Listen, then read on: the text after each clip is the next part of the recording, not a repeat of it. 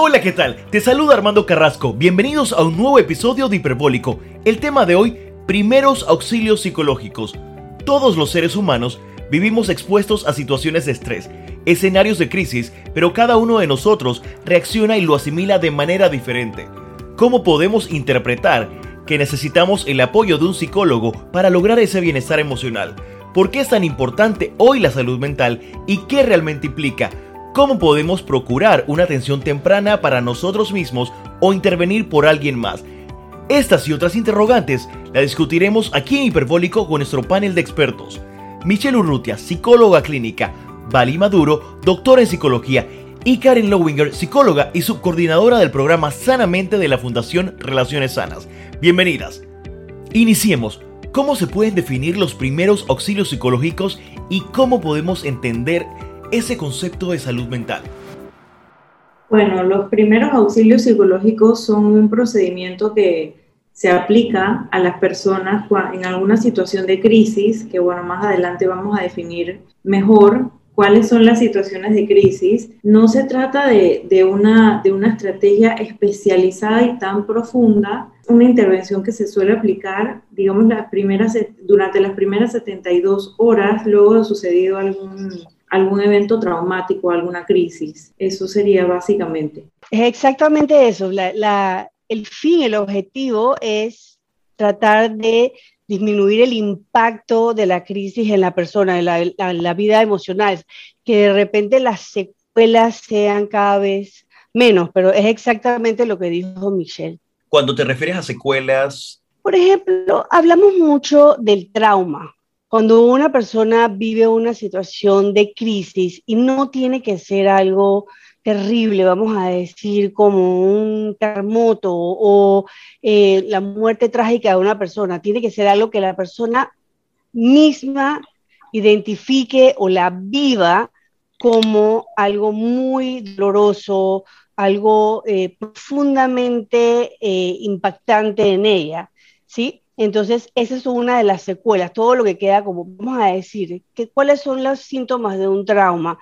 La persona a veces no puede dormir, la persona tiene recuerdos persistentes, o sea, es como que una y otra vez comienza a pensar de lo que sucedió, ¿no? La persona de repente no puede concentrarse, no puede volver a su vida diaria. Esas serían algunos de los síntomas de las secuelas de un trauma. También he visto que una y otra vez cuando vemos distintos trastornos, vemos que mientras más temprana es la intervención que la persona pueda recibir para su salud mental, para mejorar cualquier dificultad que está teniendo, mientras más rápido es el procesamiento, mejora la posibilidad de que la persona se recupere. Uh-huh. Entonces, definitivamente, el permitir a la persona que procese la situación después de una situación difícil, que procese lo que está viviendo después de una situación vivida, es sumamente importante y ayuda mucho a evitar de que a futuro se cree un trastorno como tal. Estamos usando el verbo procesar para una persona que está escuchando el podcast. ¿Qué significa? ¿Cómo sabemos cuándo realmente lo procesamos? Eso tiene un tiempo muy particular. ¿Quién determina que lo procesé? Buenísima.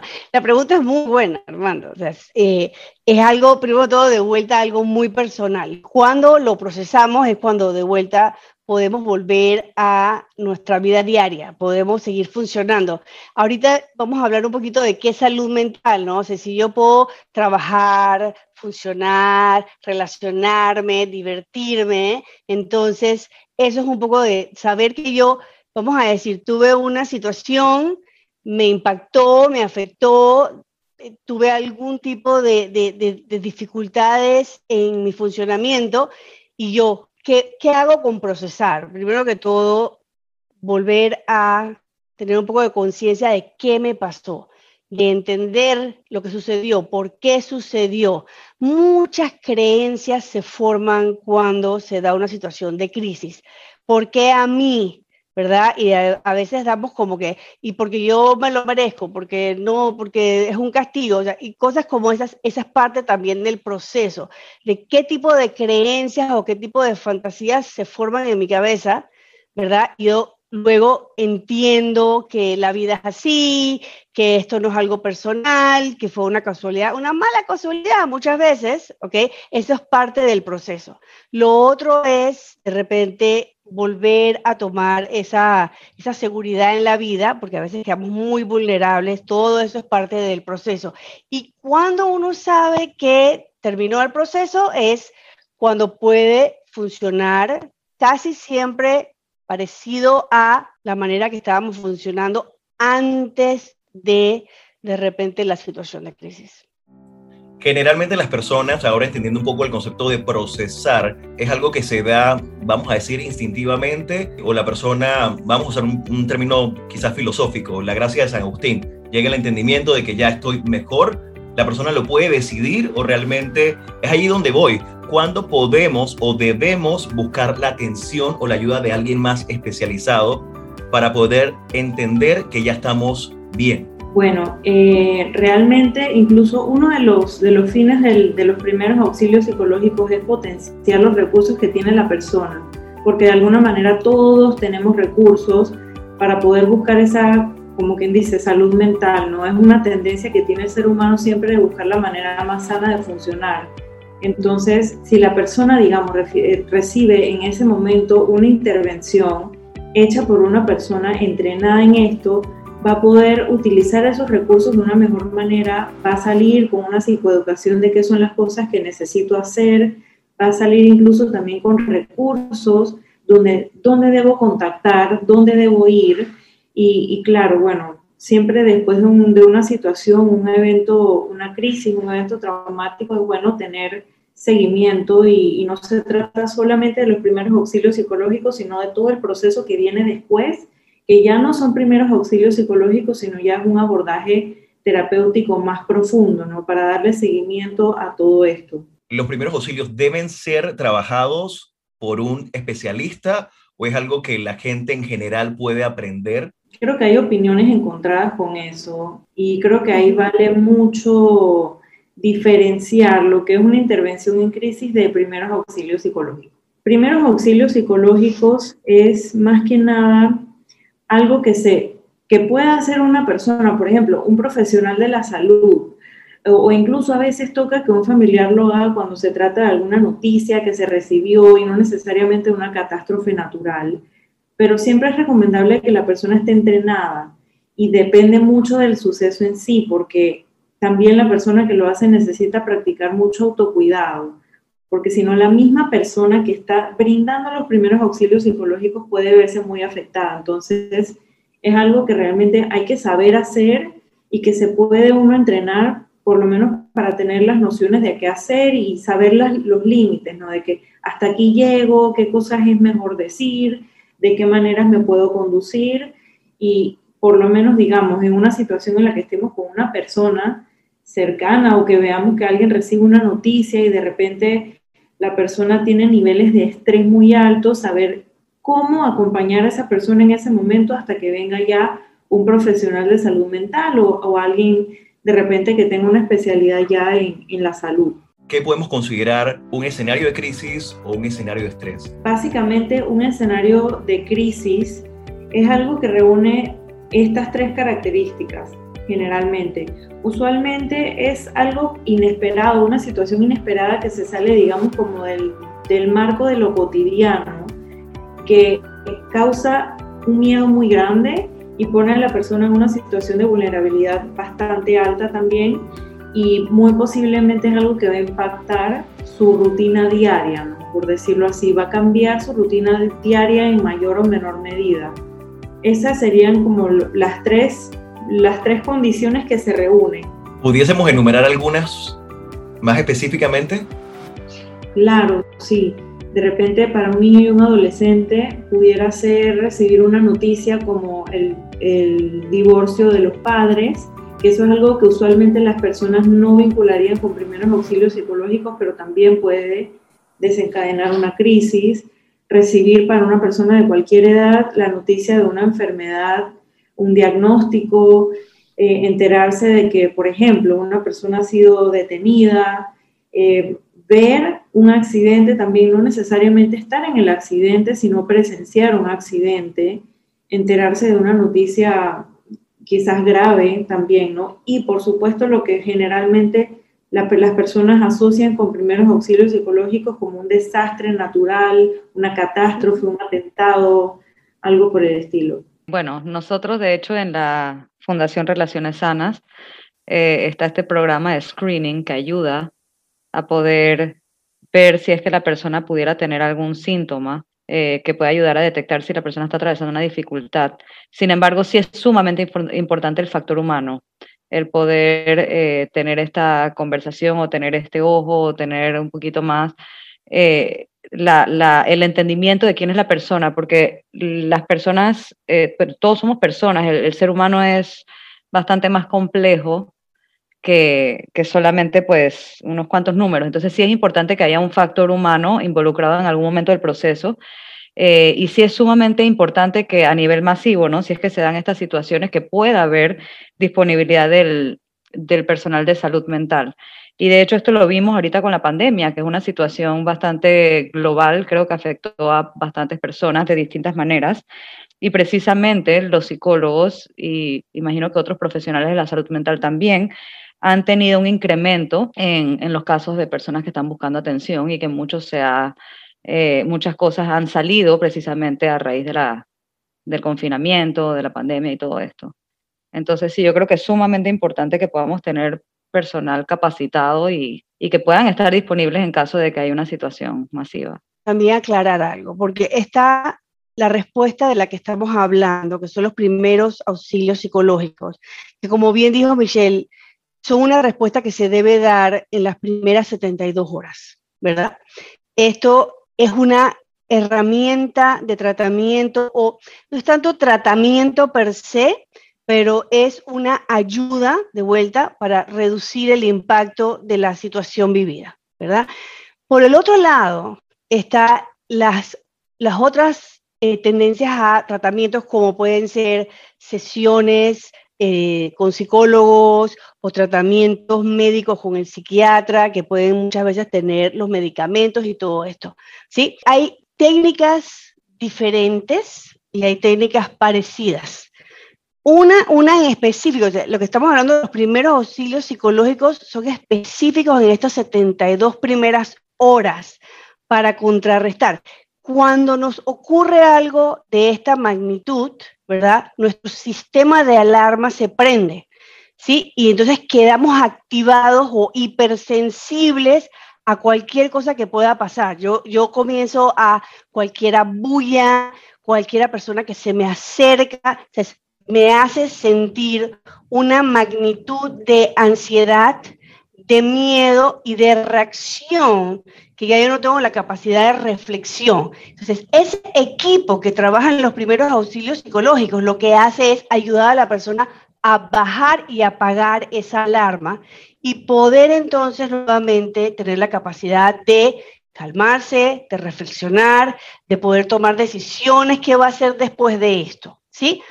Entonces viene o pudiera venir un equipo de profesionales que va a ser la parte del proceso. Son dos cosas que se apoyan una a la otra, ¿sí? Pero no son lo mismo. Podemos procesar unas cosas en estas 72 horas, pero es totalmente diferente al proceso más largo que se hace de terapia o de tratamiento psiquiátrico. Entonces yo quería también traer esto porque quizás a las personas les pueda ayudar, que bueno, entonces el psicólogo cuando entra tan rápido como en 72 horas, no, el psicólogo o el psiquiatra puede ir días después, cuando ya la persona está más preparada para hacer algo más profundo. 72 horas después del escenario de crisis vamos a decir que es el tiempo más crucial. Esas 72 horas después, la persona está, lo que yo llamo pues activada, está hipersensible a cualquier tipo de estímulo del ambiente.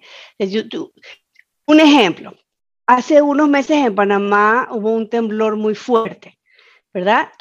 No todos, la mayoría de las personas se despertaron muy asustadas. Entonces uno queda con cualquier cosita, está temblando de vuelta, y entonces oye algo, que te está pasando algo, entonces uno, de nuevo, el sistema para protegernos queda activado para ver ¿qué más tenemos que hacer? Si tenemos que salir corriendo, si tenemos que pelear contra la situación, o si lo mejor es quedarnos más bien congelados, paralizados. Entonces, ese sistema solamente se apaga cuando uno comienza a sentirse nuevamente seguro. Mientras más sea el impacto, se necesita mejor una persona por fuera que nos ayude a regular esa respuesta. Voy a irme directo al concepto que quizás en los últimos años ha estado más en temas de redes sociales, el tema de salud mental. Más que un hashtag, quisiera saber de mano ustedes cómo se define el tema de salud mental, que no es un tema de tendencia, no es un hashtag, no es un tema de moda, no solamente es algo que se conmemora durante un mes. ¿Qué debemos entender por el concepto de salud mental, Vali? Bueno, la Organización Mundial de la Salud lo define como un estado de bienestar. Yo tengo buena salud mental, se supone, ¿no? O sea, cuando es lo más significativo es cuando yo tengo conciencia de mis capacidades, ¿no? Vamos a hacer un ejemplo. Si yo comienzo ahora a cantarte aquí, tú vas a decir, algo le está pasando a Vali, ¿no? Como que está fuera de la realidad, fuera de su conciencia de que no puede cantar, ¿sí? Tengo que tener conciencia de mis capacidades, tengo que tener la posibilidad de lidiar con la vida diaria, ya sea las cosas buenas o las dificultades, de alguna manera. No tiene que ser de siempre, yo puedo de repente derrumbarme y sentirme que necesito ayuda, pero generalmente puedo con el día a día y las situaciones difíciles. Y lo otro es esto de ser productivo. Mira, la definición que a mí más me gusta de salud mental es la de Sigmund Freud, ¿ok? Una persona saludable es aquella persona que puede amar, ¿ok? Trabajar y jugar.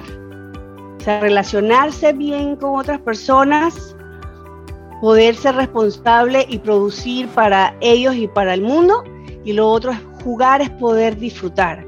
Cuando tú ves a una persona que no puede disfrutar del día a día, tú sabes que algo está pasando con esa persona, ya sea que está deprimida, ya sea que está demasiado ansiosa, no puede relajarse y pasarlo bien. Y creo que yo lo vería como una persona que es capaz de cuidarse a sí misma, que se conoce y que se está conociendo, porque creo que todos somos un trabajo en progreso y como somos un trabajo en progreso nunca terminamos de conocernos, que se puede apoyar a sí misma y que se pueda ser responsable también de sus necesidades, de las cosas que va sintiendo, ¿no? Y tomando esto en cuenta, es como hacer un resumen en estas 3 o 4 cositas que mencioné de todo lo que implica, porque el autocuidado implica tantas cosas, son como 8 o 10 áreas diferentes, ¿no? que involucran tanto a nosotros como a otras personas y nuestras relaciones con nosotros mismos y con todo lo que nos rodea. Así que creo que esa es la manera como más sencilla en la que lo puedo definir.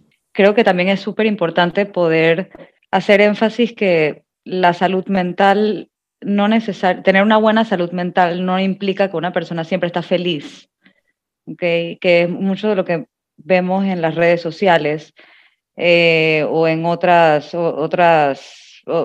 publicaciones o demás. Muchas veces pretendemos que las personas, cuando están diciendo como que tienen dificultades de salud mental, la persona se ve triste, la persona se ve mal y la persona está súper bien cuando está sonreída y demás. Y de paso, la mayoría de las personas suben pues, fotos cuando se ven bien. Entonces está esta creencia muchas veces que para tener una buena salud mental uno tiene que estar feliz todo el tiempo y eso es completamente irreal y es algo que no va a pasar para nadie, porque no es posible, porque somos humanos. Entonces, creo que solamente agregaría que el tener una buena salud mental implicaría poder aceptar también los sentimientos y las emociones que tenemos como seres humanos y poder estar bien con eso, poder sobrepasarlas. Yo creo que tomando en cuenta un poquito lo que estaba explicando Vali anteriormente, sobre en qué momento, sobre la importancia de las 72 horas luego de un evento específico o de alguna situación en especial, en donde aplicamos los primeros auxilios psicológicos. Si nosotros vemos que una persona está teniendo bajones o está teniendo dificultades, yo creo que es sumamente importante que nosotros podamos prestarle la atención debida y check-in, o sea, poder hacer una conexión con esa persona y poder evaluar si la persona está en un riesgo o no está en un riesgo. Pero no necesariamente iría a la práctica del proceso de primeros auxilios psicológicos como tales si no ha habido una crisis o algo que ha que ha hecho que, pues, que esa persona tenga ese dicho bajón, ¿no? Creo que yo estoy de acuerdo también. Si no ha habido una crisis, tampoco aplicaría necesariamente primeros auxilios psicológicos. Y creo que agregaría que a veces pasa que, por ejemplo, a adolescentes o incluso niños también les pasa algún suceso que puede ser traumático y ellos no lo comparten. Entonces, si como papás, mamás o cuidadores primarios vemos que hay algún cambio en la conducta drástico, digamos en los hábitos de sueño, hábitos de alimentación, si vemos que ahora son retraídos de la noche a la mañana, puede ser que haya sucedido un evento traumático del que todavía no sepan. Entonces siempre es bueno buscar apoyo psicológico en esas situaciones. Cualquier cambio significativo. Yo le digo a las personas que utilicen mucho su respuesta y su curiosidad. Cuando observamos a una persona y de repente tenemos esta curiosidad o esta respuesta de que eso está raro, o qué pasó aquí, o por qué está actuando así, esa respuesta de muchas veces de curiosidad o de extrañeza que sentimos, a veces vemos a una persona y decimos, ¿por qué está actuando así? Entonces, lo primero es escuchar esa curiosidad, ¿verdad? Y lo segundo es no llenar el espacio con un juicio o una crítica, porque la mente humana tiene la tendencia a preguntarse, a curiosear, pero también tiene la tendencia de adelantarse, yo sé lo que te pasa. Entonces la idea es escuchar esa curiosidad y tratar de no llenar el espacio con información que yo creo que está pasando. Entonces acercarse, como bien dijeron Michelle y Karen, es como que voy a acercarme y voy a preguntar, ¿todo está bien? ¿Qué está pasando? ¿Cómo te estás sintiendo? ¿Qué estás pensando? Porque ahí es donde vamos a saber, ¿no? ¿Qué ha sucedido? La conducta, ¿qué está pensando la persona? ¿Qué está sintiendo o qué está creyendo? ¿No? O sea, todo lo que es los procesos mentales de que está viviendo esa persona. Entonces, es bien importante. Uno usualmente tiene una respuesta de curiosidad o de sorpresa. Entonces, no dejarla pasar. Si la persona no es tratada a tiempo o simplemente no buscó la ayuda o nadie reconoció que necesitaba la ayuda, ¿en qué puede desencadenar esto? Principalmente, una de las cosas que más previene, por decirlo así, los primeros auxilios psicológicos son el trastorno de estrés agudo y el trastorno de estrés postraumático, que a su vez traen muchas cosas como comorbilidades, por decirlo así, como lo llamamos nosotros. Cuando se utilizan los primeros auxilios psicológicos es precisamente para evitar estas dos cosas. Y el trastorno de estrés agudo es lo primero que sucede. Ya después, cuando se vuelve crónico, desarrolla en trastorno de estrés postraumático. Sí, ese trastorno de estrés agudo es lo que yo estaba hablando, que la persona de repente no puede dormir, que la persona está hipervigilante a todas las cosas que puedan pasarle a su alrededor, ¿sí? De nuevo, cualquier ruido, cualquier movimiento, cualquier persona que se acerque a la persona se altera o se preocupa.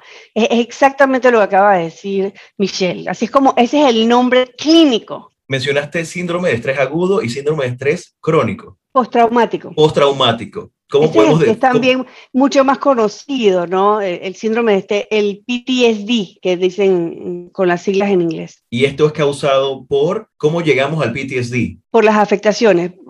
La persona sufre, ¿ok?, una experiencia que la impacta, ¿ok? El sistema nervioso central comienza a reaccionar, comienza a estar pendiente de todo lo que pase, ¿verdad? ¿Qué pasa cuando el sistema nervioso central se activa? La persona comienza a desarrollar la ansiedad. ¿Por qué? Para decir, algo está pasándote. Entonces todo el cerebro comienza a reaccionar. Comenzamos de repente a tener mucho más energía para poder salir corriendo. Comenzamos a tener las palpitaciones, la respiración se acorta. Todo esto es el cerebro preparando al cuerpo para poder reaccionar a la situación. Cuando esta vivencia, sí, que nos impacta, no es tranquilizada, el sistema se queda activado y la persona queda impactada tanto físicamente como emocionalmente. Es de fácil llorar o de fácil mortificarse o preocuparse o reaccionar con miedo. Entonces, de aquí, si esto se prolonga en el tiempo, la persona queda cada vez más afectada y es más difícil volver a la normalidad. Por eso es que se llama el síndrome de estrés postraumático, porque 2 semanas o más la persona comienza a seguir con estos síntomas de manera más profunda e impacta mucho más su vida. Por ejemplo, no duerme, no se tranquiliza, ¿sí? Y entonces, al no descansar, al no poder bajar el sistema, también el sistema inmune no nos puede defender, porque cuando estamos activados, el sistema inmune se apaga, porque si yo tengo que salir corriendo, yo no voy a gastar energía en mi sistema inmune. ¿Ves todas estas respuestas naturales del cuerpo? Si esto se prolonga en el tiempo, tanto la parte emocional se agota, se enferma, como la parte física se agota y se enferma. ¿Hay algún nivel de incidencias entre mujeres y hombres en cuanto a este tipo de condición? Yo no tengo las estadísticas, pero yo creo que en este sentido, en estos trastornos es algo más parecido. O sea, hay otras enfermedades de salud mental que vemos más incidencia en mujeres que hombres, pero me da la impresión así de pensarlo, es que es algo que puede impactar a cualquiera. Sí, bueno, habría que ver las estadísticas de Panamá, pero sí, según lo que tengo entendido, claro que las estadísticas siempre hay que verlas y estarse actualizando porque ellas van cambiando, claro, que las mujeres de repente son un poquito más propensas a desarrollar trastorno de estrés postraumático, pero de todas maneras hay que revisar, igual que Vali. Interesante. No, es que me pregunto también si somos las mujeres quienes más lo mostramos o quienes más lo hablamos. Bueno, aquí vemos que según el National Center de PTSD, alrededor del 10% de las mujeres tienen estrés postraumático en diferencia a 4% de los hombres. Y también se ve de que mucho de esto tiene que ver con el hecho de que en muchas situaciones a nivel social la mujer está en una posición en donde es más vulnerable a tener una situación, a padecer una situación traumática, ya sea por no obviamente por situaciones naturales, pero por situaciones sociales, ¿no? Entonces tal vez eso pueda explicar un poquito la diferencia en las mujeres y los hombres. Creo que por muchos temas de género, ¿no? Y de tabúes, como que los hombres a veces no buscan ayuda tanto como las mujeres. Nosotras somos un poco más propensas a ir y buscar ayuda. Sí. Y también tiene mucho sentido que estemos también expuestas a que sea de repente como un factor de riesgo a distintos eventos traumáticos que pueden suceder. O sea, quizás aquí hay un tema de que los hombres no verbalizamos o no expresamos lo que estamos viviendo por un tema de género o de cultura. Sí, de enseñanza también, Sí. cómo se les enseña, ¿no? Como tienes que ser fuerte, tienes que proteger a la mujer, ¿no?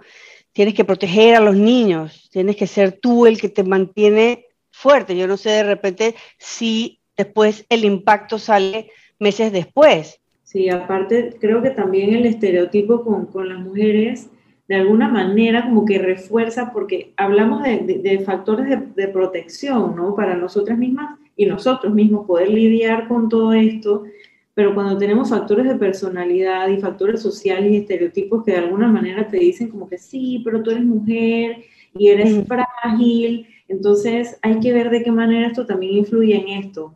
Es algo bien interesante. Sí. Y es interesante también ver cómo se dificulta mucho socialmente llamar víctima a una persona que pueda tener cierta fortaleza física, ¿no? Sí. Eso es lo que yo estaba pensando, Karen. Entonces, en la injusticia que también a veces se hace con el hombre, también reciben ataques de todo tipo, ¿no? ¿Y por qué eso? Porque es más fácil llamar a pobre la mujer, la víctima, ¿no? Estoy pensando en varias situaciones en las cuales, en los divorcios, por ejemplo, o sea, es como que la mujer es la que se tiene que quedar con los hijos. Y Ustedes que trabajan o practican la psicología en Panamá, quisiera saber si existen políticas públicas de salud mental con la que de alguna manera la población que quizás desconoce esto tenga acceso. hay un programa nacional de salud mental ¿ok? Que se hizo la revisión en 1996, ¿ok? Y que en este momento, este preciso momento, está siendo revisado nuevamente. Está la ley 174, que es la ley del abordaje de las conductas de riesgo suicida, que fue aprobada el 2 de noviembre del año pasado, que está en este momento en reglamentación. ¿Okay? Estuvimos por meses o por años, por un año, tratando de sacar la ley 314 y que fue aprobada, ¿okay? Que era la ley de salud mental, y luego fue vetada por el presidente y luego pasó a la asamblea nuevamente, pero murió ahí en la segunda vez que se fue a hablar sobre ella, ¿no? Panamá también está dentro de la Declaración de Caracas, que es, por ejemplo, esto de descentralizar la salud mental y cerrar los manicomios y cosas como estas. Panamá trabaja con la Organización Panamericana de la Salud y la Organización Mundial de la Salud. De que hay normas, las hay, ¿no? De que no muchas personas las conocen y sería muy bueno que de repente se hagan de acceso al público más fácilmente. Creo que sería beneficioso porque así mismo el mismo paciente pudiera saber cuáles son sus derechos y poder reclamarlos en un momento en que no se les brinde. Antes de la pandemia, durante y ahora que estamos quizás viendo un poco la luz con la salida del confinamiento y la reapertura económica, ¿hay algún nivel de incidencias que ustedes quieran comentar o consideraciones con respecto al tema de salud mental, con respecto a las situaciones que se han dado o que se están presentando? Yo, por ejemplo, que trabajo en la clínica privada o apoyando en la Fundación Relaciones Sanas, te puedo decir de mi experiencia personal. O sea, a mí me ha, decirte, doblado, triplicado la cantidad de personas que están buscando un espacio para tratamiento psicológico. Yo te puedo decir que se ha aumentado. Antes, si acaso las personas llamaban o pedían, de repente solicitaban un espacio una que otra a la semana, una que otra al mes. Aquí casi todos los días yo recibo un mensaje de alguien pidiendo un espacio. En lo que va del año, eso sí tengo las estadísticas porque justo me las dieron el día de hoy, en lo que va del año, de enero a mayo, han habido 62 muertes por suicidio, ¿ok? Cosa que no había ocurrido de enero a mayo el año pasado. Lastimosamente, ahí sí podemos ver un impacto fuerte. Y lo que yo he observado, por ejemplo, es un gran aumento en lo que es la afectación en la ansiedad o en los estados emocionales.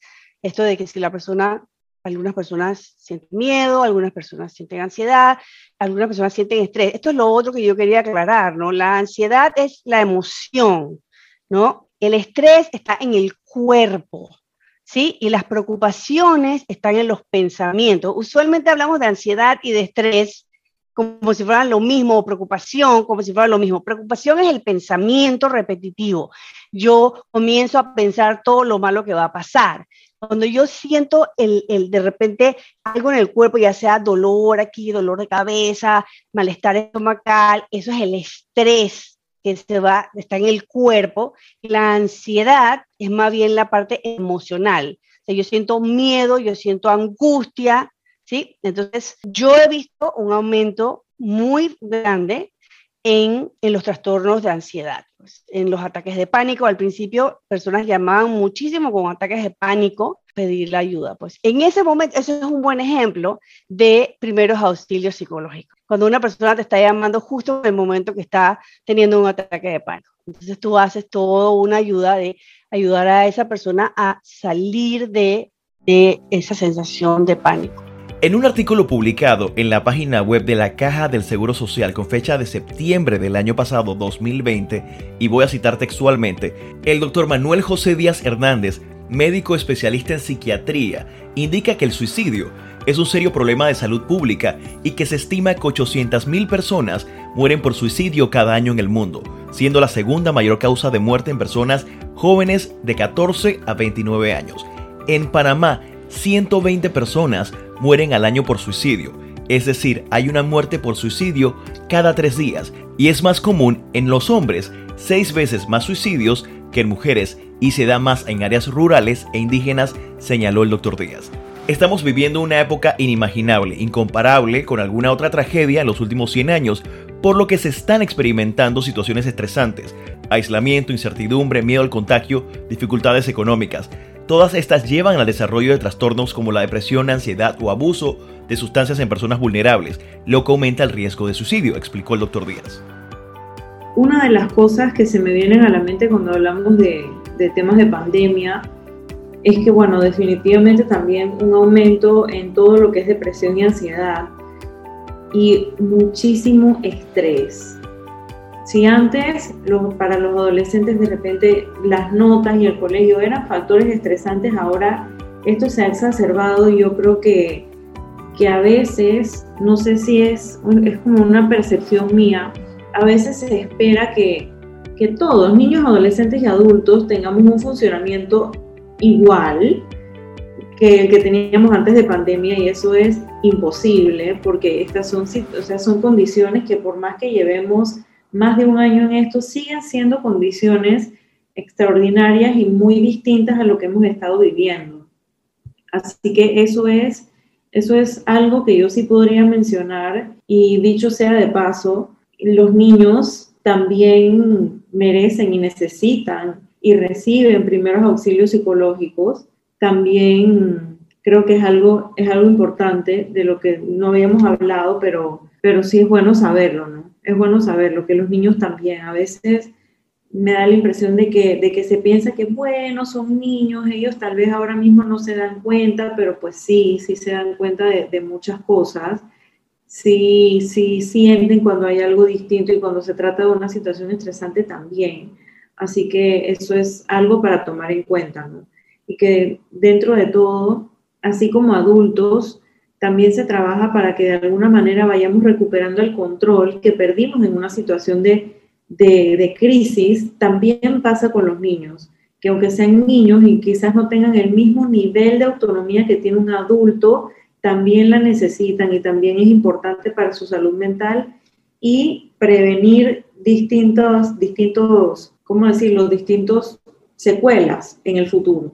Sí, fíjate, en las estadísticas de las que les acabo de hablar, ahora en Panamá, desde enero hasta mayo, 62 personas, de las cuales 55 son hombres y el resto son mujeres. Entonces ya estamos haciendo las mismas estadísticas que se dan en el mundo. Las mujeres tienen la tendencia a intentar más, pero con maneras o métodos que son mucho más fáciles de salvar. Los hombres tienen la tendencia, y todavía no se ha identificado per se la causa, de nuevo podría ser algo de cómo son educados, criados, la manera, tienen la tendencia a utilizar métodos que son más letales.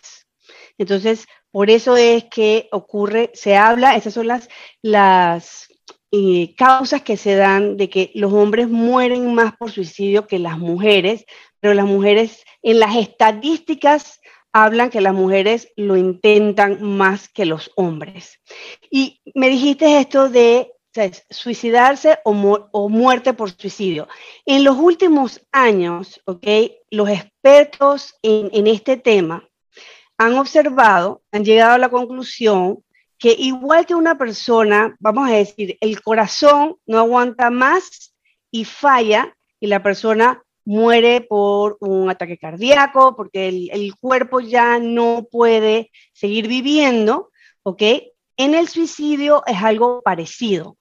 La enfermedad mental no le permite más cuidarse, no le permite más, de repente, aguantar o sobrevivir a los estresores de la vida diaria, y esto entonces supera la capacidad de cuidado. Si bien la persona hace la acción por la cual muere, ¿ok?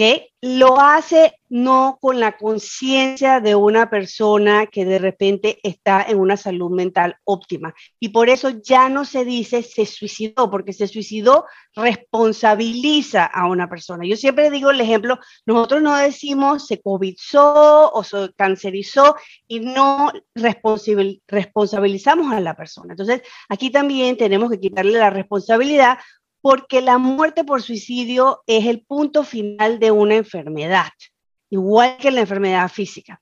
Lo otro es que también con eso le quitamos la responsabilidad a los sobrevivientes y el estigma con que se sienten estas personas que sobreviven a la muerte por suicidio de un ser querido.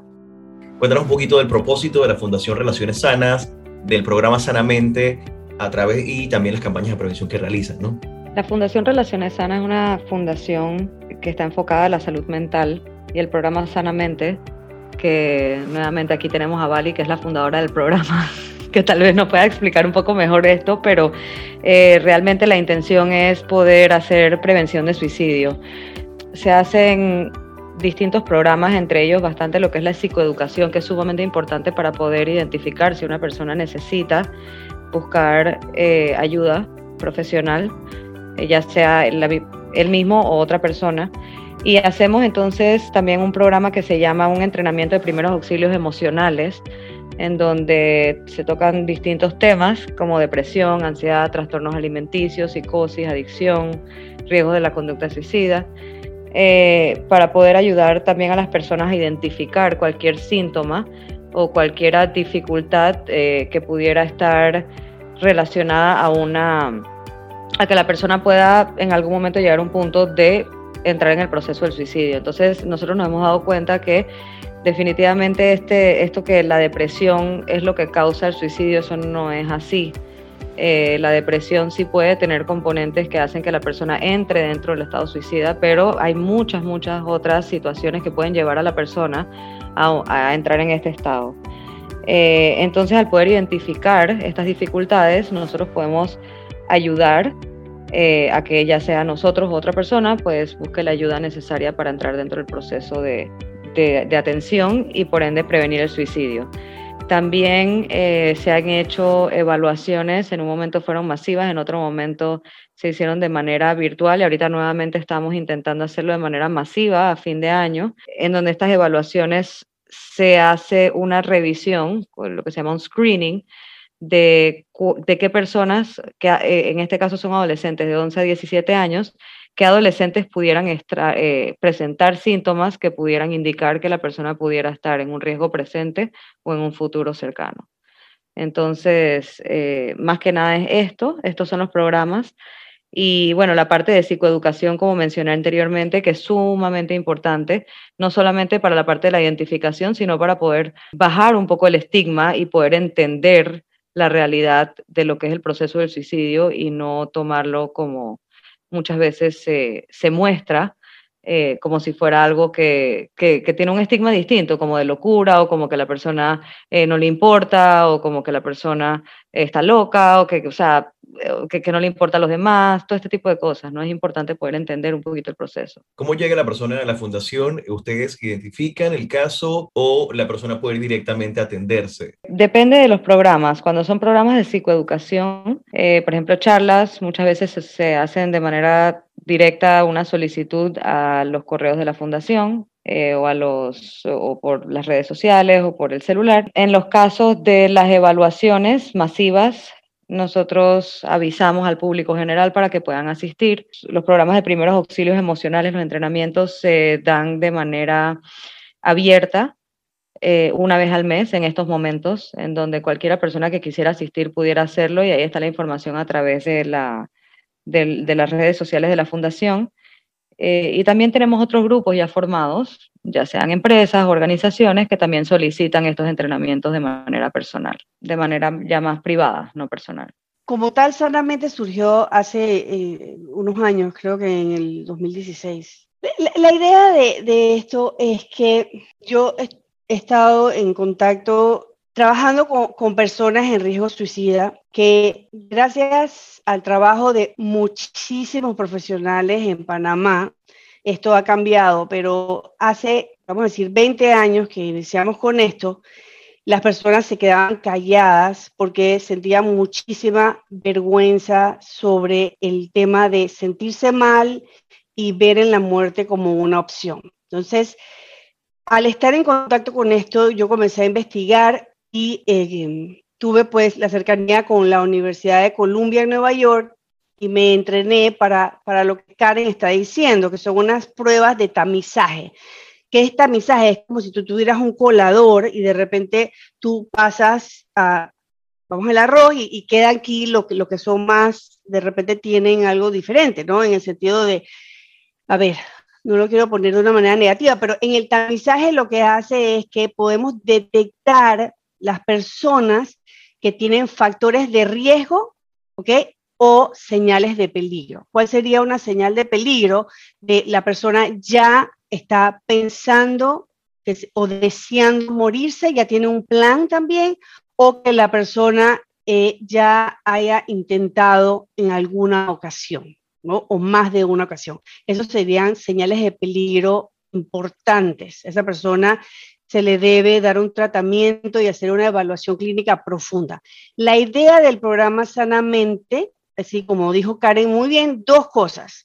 Uno, educar a la población en saber cuáles son las señales, tanto para detectar salud mental o afectaciones a la salud mental, y para detectar factores de riesgo y señales de peligro en las personas que pudieran estar en riesgo de la conducta suicida. Y la segunda es que la Universidad de Columbia, en sus investigaciones, nos enseñó que la mayoría de las personas no busca ayuda, ¿sí? Y que era mejor identificar, era yendo a hacer las evaluaciones. Y si bien se invita a que vengan a hacer las evaluaciones, la idea es identificar y dar tratamiento, porque esa es la tercera parte del programa Sanamente. ¿No? Nosotros no es que identificamos quién está en riesgo y luego los dejamos en el sistema, sino que la Fundación hasta el momento ofrecía 3 meses de terapia, o sea, 12 sesiones de terapia gratuita. Esa es en general la idea del programa. Sí, hay mucha gente que solicita distintos servicios de los que la Fundación ofrece, porque como habíamos mencionado anteriormente, sí ha habido un auge en lo que son las dificultades de salud mental y muchas personas sí están buscando información, están buscando ayuda. Entonces sí hemos visto que ha habido un auge bastante notable en lo que son las personas que están buscando tanto educarse sobre estos temas como también poder evaluar a sus seres queridos, que generalmente son los adolescentes que la Fundación en algunos momentos ha evaluado. A mí me gustaría decir, por ejemplo, que en los años anteriores, en el año 2019 evaluamos en la USMA, ¿verdad? Y gracias a todas las donaciones hechas al programa, a la iniciativa Rompamos el Silencio, entonces con ese dinero se le pagó a los profesionales que estuvieron atendiendo, o sea, los pacientes no se les cobró, pero Fundación le pagaba a los profesionales un costo sumamente reducido. Entonces aquí los voluntarios dieron de su tiempo, ¿verdad? Y la Fundación, gracias a los fondos recaudados por la iniciativa Rompamos el Silencio, entonces se pagó un poco a los voluntarios. ¿Por qué estoy diciendo esto? Porque si una persona nos está escuchando y quisiera donar en este momento, por ejemplo, un paciente, cada paciente cuesta $480, o sea, 3 meses de terapia, algo muy reducido. Le estoy diciendo que es como $40 por sesión, cosa que la mayoría de los profesionales allá afuera no cobran muchísimo más porque tenemos un entrenamiento y porque es nuestro trabajo y todo lo demás. Pero si alguien allá afuera está escuchando este programa y quisiera aportar a Fundación Relaciones Sanas y aportar al tratamiento de estas personas en riesgo, de nuevo, contáctanos por las redes sociales o de repente, yo no sé, Karin, si tienen ahí el número de teléfono de la Fundación, también sería buenísimo que las personas, y no tienen que dar los $480, si ustedes nada más pueden dar $40, si ustedes nada más pueden dar $1, todo eso va a sumar y va a beneficiar a alguien que está en algún posible riesgo. Desde la esquina de cada una de su práctica profesional, para cerrar, la importancia a nivel de consideración personal, la importancia de la atención psicológica temprana, la salud mental y de los primeros auxilios psicológicos. Realmente yo creo que mientras más tiempo una persona vive con una dificultad de salud mental, más factores van introduciéndose a la disfunción que pueda tener la persona, porque resulta que vivir con una dificultad de salud mental es bastante solitario y tiene muchas más consecuencias que lo que es el mismo trastorno o la misma situación. Muchas veces tienen que ver con la autoestima, muchas veces afectan las relaciones interpersonales, inclusive la relación de uno con uno mismo. Entonces, yo creo que es sumamente importante que las personas que lo necesitan puedan animarse y puedan buscar el proceso terapéutico que en algún momento le pueda ayudar a tener lo que habíamos hablado al inicio, ¿no? Una buena salud mental, de poder disfrutar los momentos que tienen que ser disfrutados, de poder sentir los momentos que tienen que ser sentidos de otra manera y poder sobrepasarlos. Definitivamente yo creo que, de hecho yo creo que todos, si todo el mundo pudiera pasar por un proceso de análisis sería fabuloso, ¿no? Que el mensaje que yo daría va tanto a personas en general como a colegas, y creo que a personas en general diría que siempre hay vías, que siempre hay vías, que buscar ayuda es un derecho. No es necesariamente que será que pienso que hay personas que pueden pensar como que no, ya ¿qué se puede hacer? ¿Qué puedo hacer yo al punto en el que estoy? Pero siempre hay una vía. Entonces, no, pues si alguien me está escuchando y necesita escucharlo, no tienes que hacerlo sola o no tienes que hacerlo solo. Siempre es bueno tener una persona profesional que te acompañe en este camino. Y a colegas diría que siempre es importante, yo sé que todos lo sabemos, pero por lo menos a mí me pasa, siempre es bueno escuchar y refrescar un poquito, siempre es bueno y necesario practicar el autocuidado, sobre todo en este momento en el que hemos tenido tanto trabajo y hemos visto tantas cosas. También nosotros necesitamos ese espacio y yo creo que cerraría con eso, ¿no? Autocuidado tanto para público en general como para colegas de la salud mental. Bueno, yo me voy a ir más a lo personal. Yo sufrí por varios años. Yo estuve en Panamá hace muchos años, hubo como una cola de un huracán. Yo estaba en mi escuela, se cayó, estaba jugando en un lugar, nos sacaron del lugar y a los minutos se cayó el techo de la escuela. Y después yo comencé a tener reacciones a esto que nadie sabía. ¿Okay? Yo estaba en primer grado. En sexto año de la escuela, o como se llama ahora, 12º grado, mi mamá me llevó porque comencé a tener ataques de pánico. Imagínate todos los años que pasaron. Y a mí el tratamiento psicológico me cambió la vida. Primero de todo le dio un nombre a lo que me estaba pasando. Yo no era la extraña, la que a veces me tenía que regresar de la playa y mis amigas dijeron, ay, pero tú sí lloras por todo, no sé qué, no sé cuánto. Le dio un nombre. Luego le dio un tratamiento que me cambió la vida y hoy en día llueve, truena, relampaguea y yo sigo adelante. Así que para mí es de suma importancia y beneficio porque puede hacer una gran diferencia en cómo las personas viven la vida. Muchísimas gracias a nuestro panel de hoy aquí en Hiperbólico, a Vali Maduro, Michelle Urrutia y Karen Lowinger, 3 extraordinarias psicólogas con quienes hemos aprendido del tema de primeros auxilios psicológicos. Cerramos con esta frase: por favor, prioriza tu salud mental y emocional. Suelta, aléjate de aquello que te perturba, siente cada emoción, ámate más, sánate. No estás para seguir sufriendo, pide ayuda si es necesario, no te encierres en el pasado, en verdad todo puede mejorar. Y le sumaría, hay que normalizar o debemos normalizar pedir la ayuda idónea a través de un psicólogo, un psiquiatra para tratar estos temas. Así cerramos este episodio de Hiperbólico. Si te has perdido alguno, lo puedes escuchar en el Spotify de Medcom Radio. Armando Carrasco se despide y nos escuchamos muy pronto.